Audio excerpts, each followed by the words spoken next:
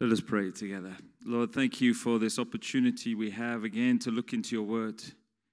And as we ponder its depths together, Lord, speak into our hearts and into our lives.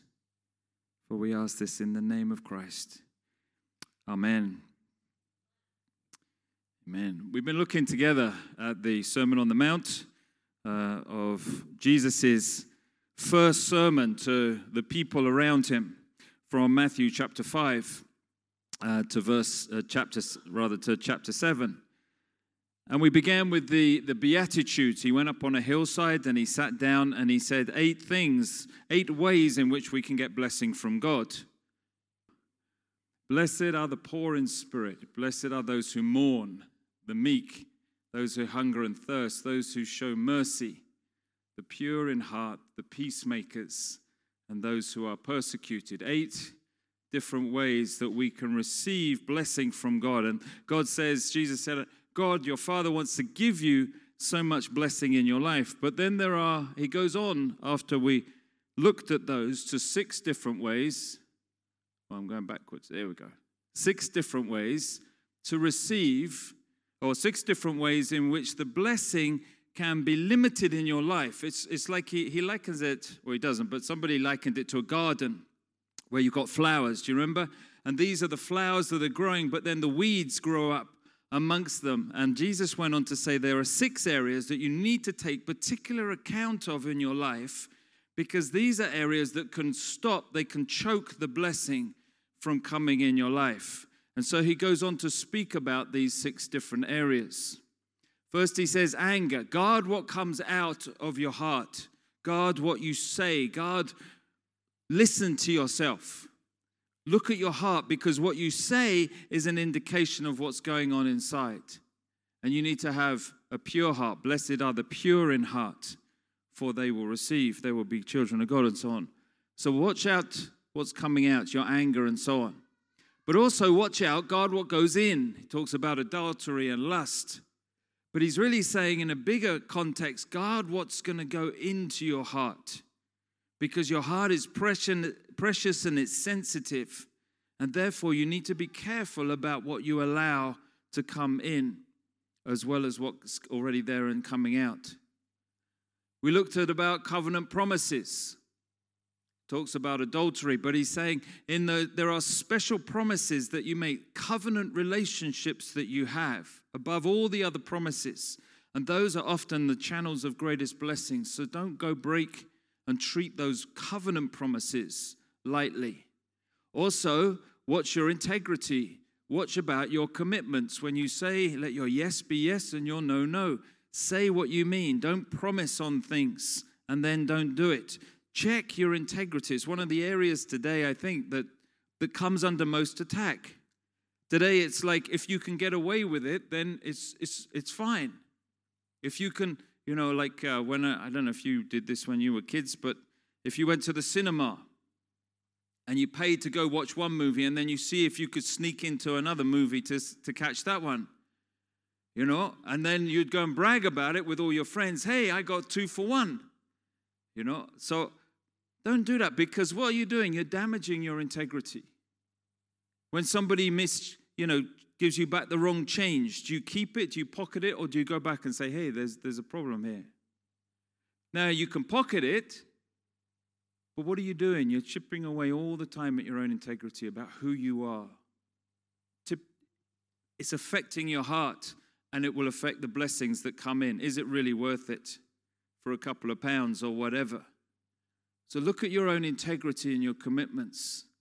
And then the last one we looked at, which we've done this in a different order, but we looked at passive love versus active love.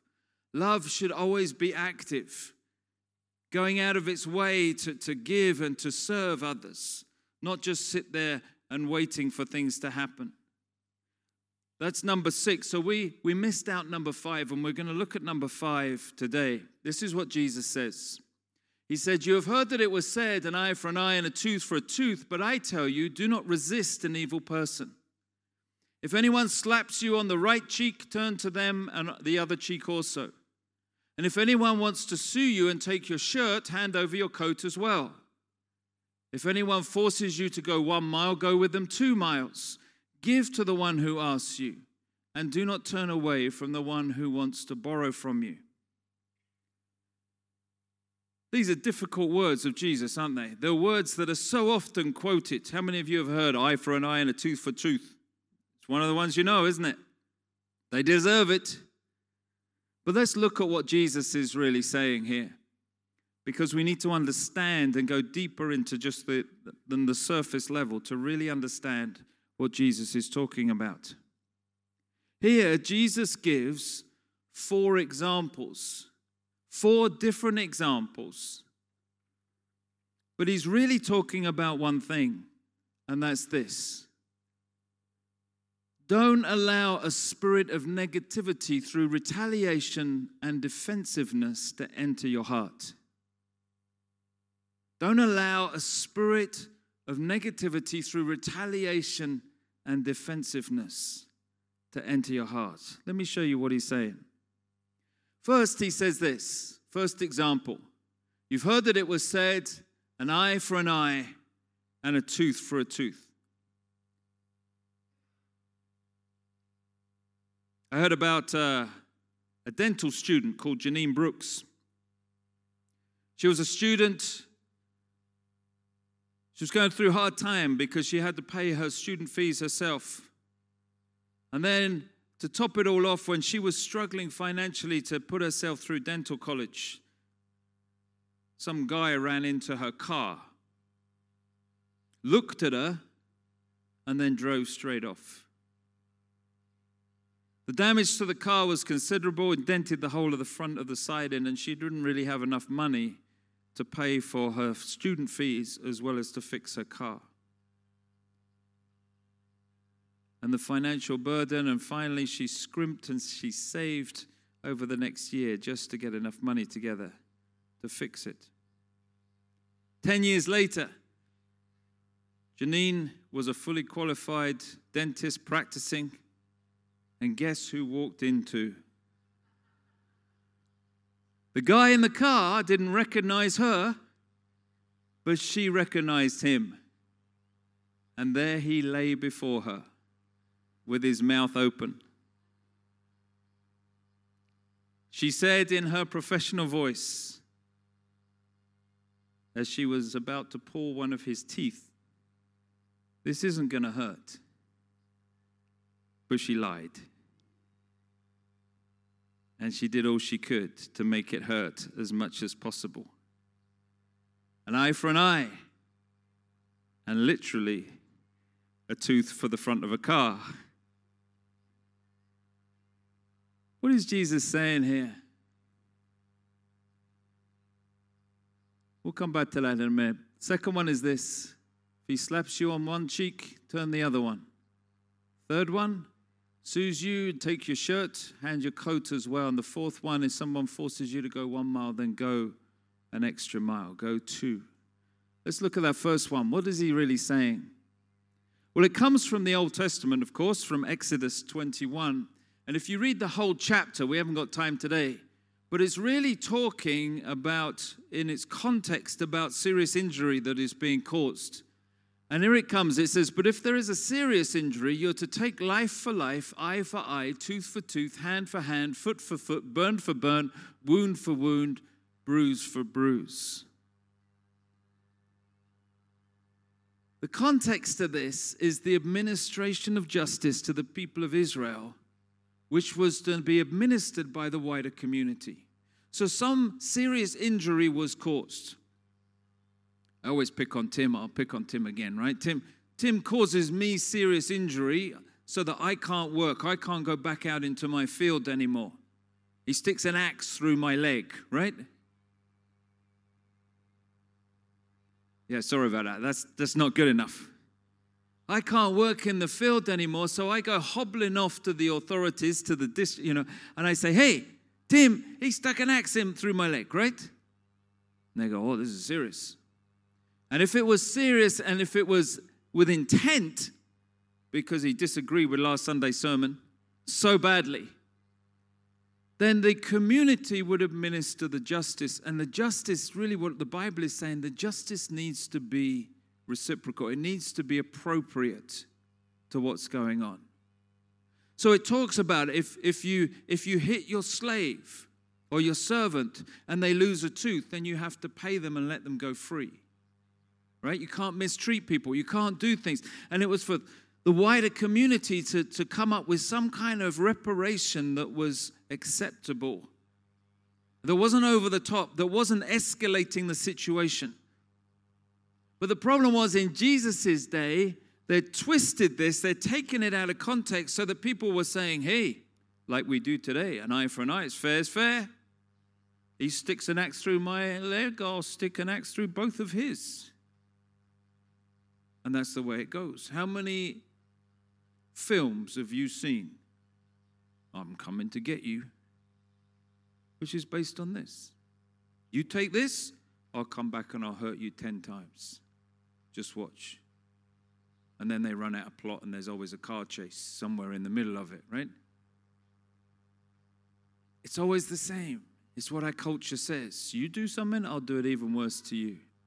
But that's not the word says that. It's not about individual revenge. And it's certainly not about the revenge that people could administer themselves, but that's what it had become in Jesus' day. And so Jesus is saying, you've got this all wrong. Don't do this. In fact, the Old Testament in Leviticus 19 says this, don't seek revenge or bear a grudge against anyone among your people, but love your neighbor as yourself. I am the Lord. You see, God is not saying, Jesus is not saying there shouldn't be justice. He's saying there should be justice, but you shouldn't be the one that's administering the justice. There shouldn't be any vigilantism going on. Hey, I'm going to get justice for myself. He's saying let the authorities do it, and they need to do it with compassion and with restraint. He says, I tell you, do not resist an evil person. Resist means don't fight back. They swing at you, you swing at them. He says, don't do that. Don't fight back. How many families are split because of this? To the point where they can't even remember what the original thing was, but they remember what the last thing was. And they're figuring out a way to get back even worse. Don't do that. He says an evil person, that's one that talks about their heart and their attitude. Don't be like them. Don't have the same heart, the same attitude as the one that's doing it to you. Don't resist them. Keep your heart pure. He's saying don't seek revenge. By all means, go and seek justice where justice is merited. But don't seek revenge for yourself or retaliation, because if you do that, you're gonna stop the blessing and you're gonna damage your heart. Romans 5:20, this is what he says, the law is brought in so that trespass might increase, so that we might recognize our heart better. But where sin increased, grace increased all the more. If anyone could retaliate, it would have justification to retaliate against you and me, it would be Jesus. But what did he do? He says, I love you and I forgive you. Second example, he said, if anyone slaps you on the right cheek, turn to them the other cheek also. Tim, I need your help here. Come up here. Poor old Tim. Now, when we think about this verse, what do we normally think about? Normally you think about fights, right? Let me hit Tim. Boom. Which cheek did I hit him on? It's left. How do I slap him on the right cheek? Either I have to say, Tim, stay there. Boom, right? Or, which is not a slap, I just go, psh, like this, right? So really what it's saying is, it's not, thank you very much, you're a wonderful model. So what it's saying is it's not about fighting. It's actually speaking about insults. Remember like in old England where they used to take their gloves out across the cheek. That's what it is. And it was the same in Israel. If you were to slap someone with the back of your hand, it was an insult. Palm of your hand, it was like, you naughty child, right? Back of the hand, insult. And that's what it's talking about. Jesus is saying, if anyone insults you, then turn the other cheek and let them insult you more, right? This is not about getting into a physical abusive situation. This is more about verbal abuse.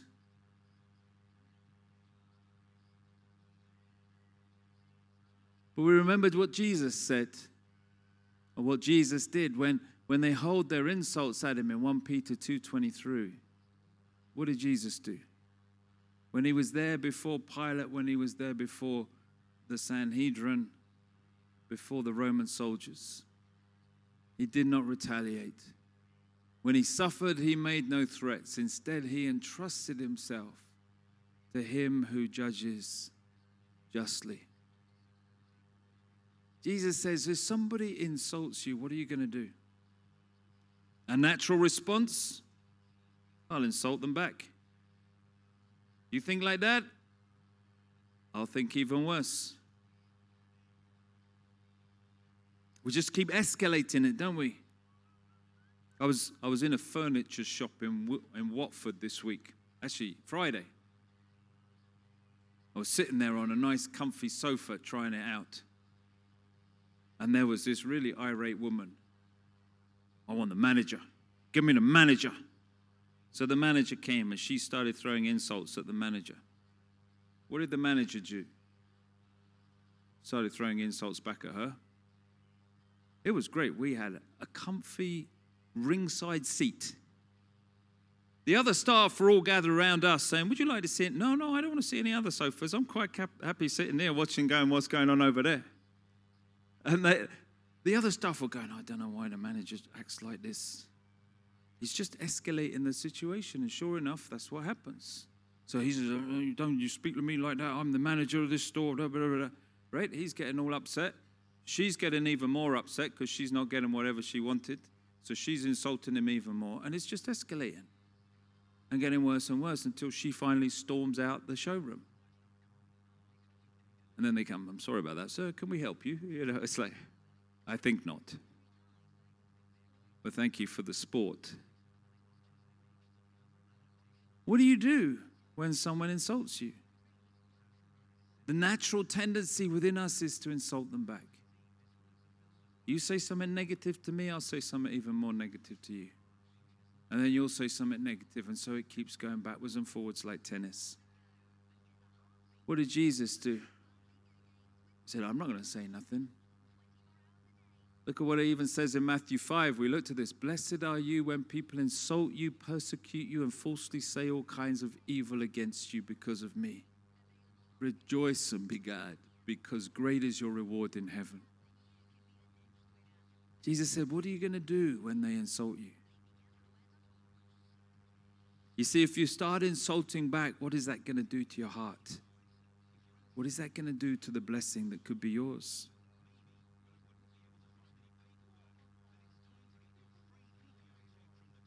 He says, just keep silent. Why?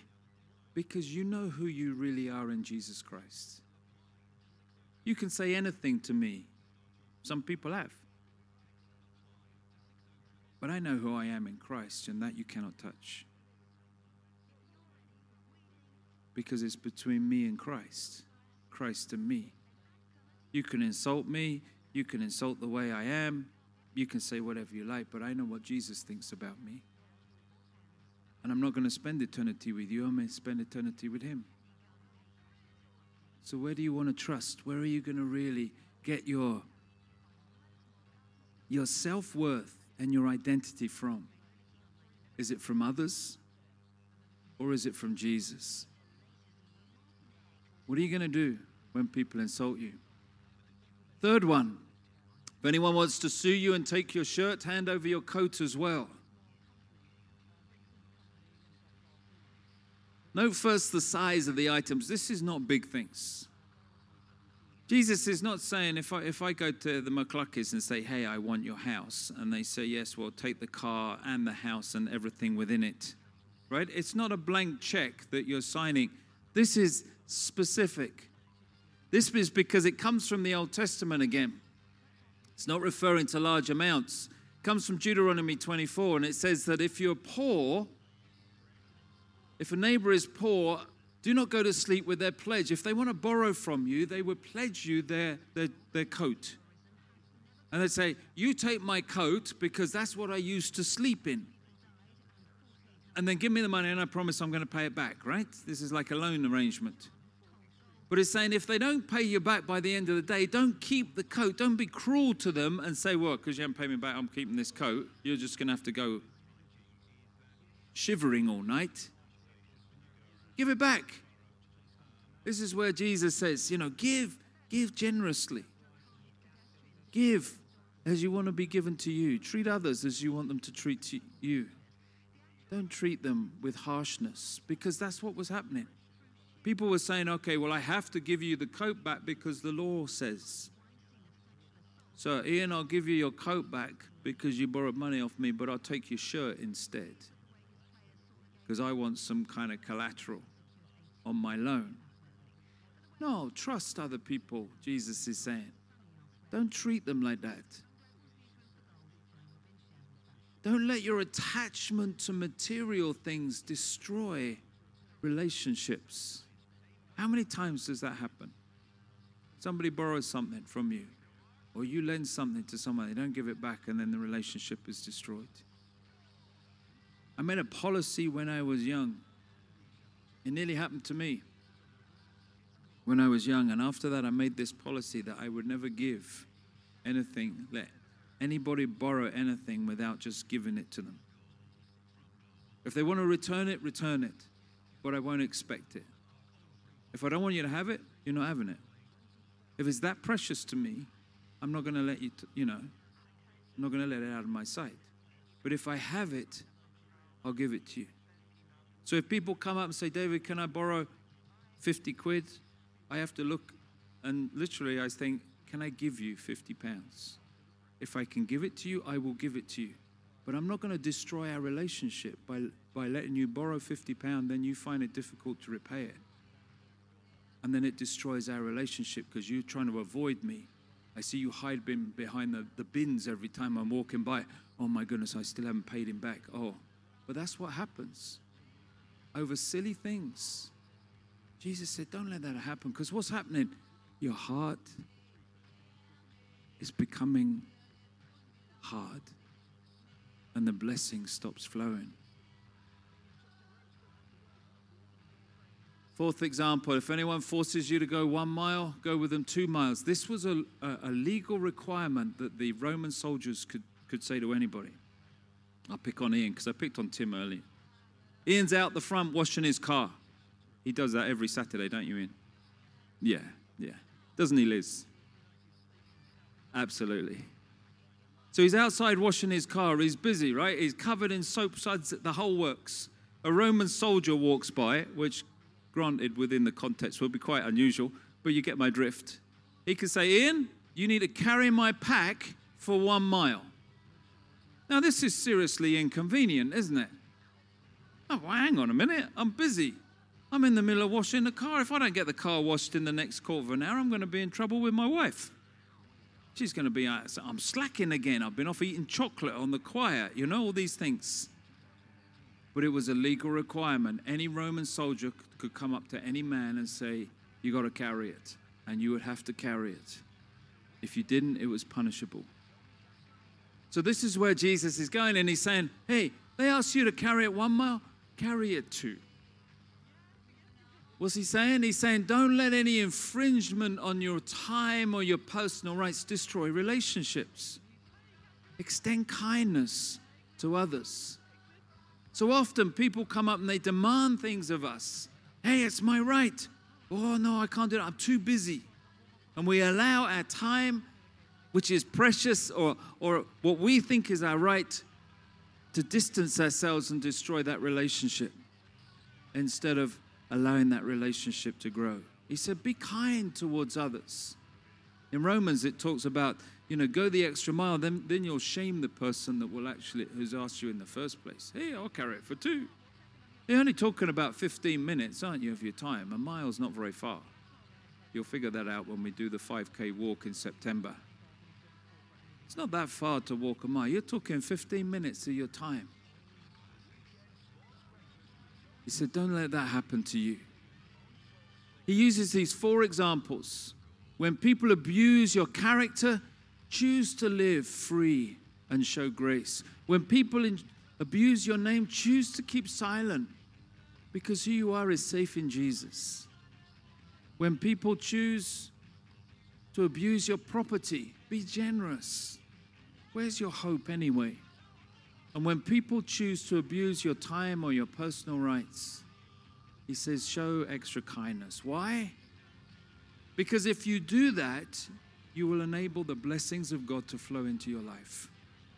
If you say, no, it's my rights, it's my time, it's my stuff, it's my name, it's my character, you will close your heart and the blessings of God will stop flowing. Which would you rather have? The blessings of God in your heart? Or would you rather have the human way of responding? This is what God says to you.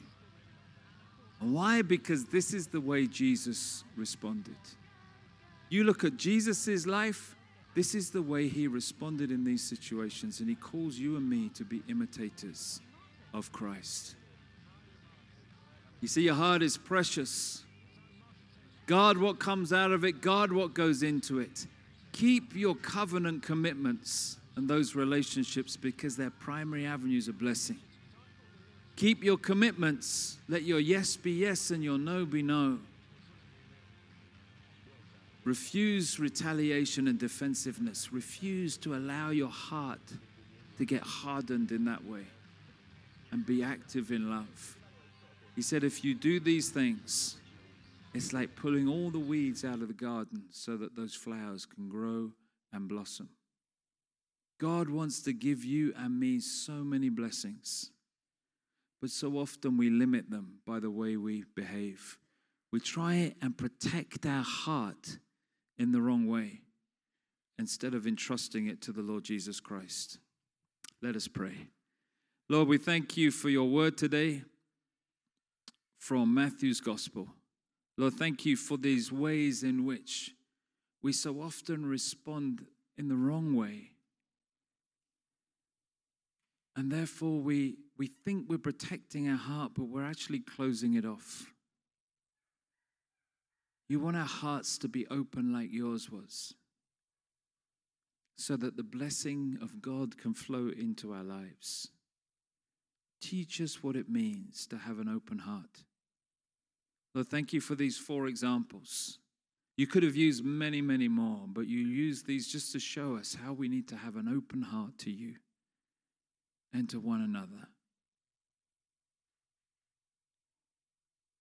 Lord, may we examine our own hearts and our own lives. Open them, that we may be recipients and channels of your blessing. For we ask this in the name of Christ. Amen.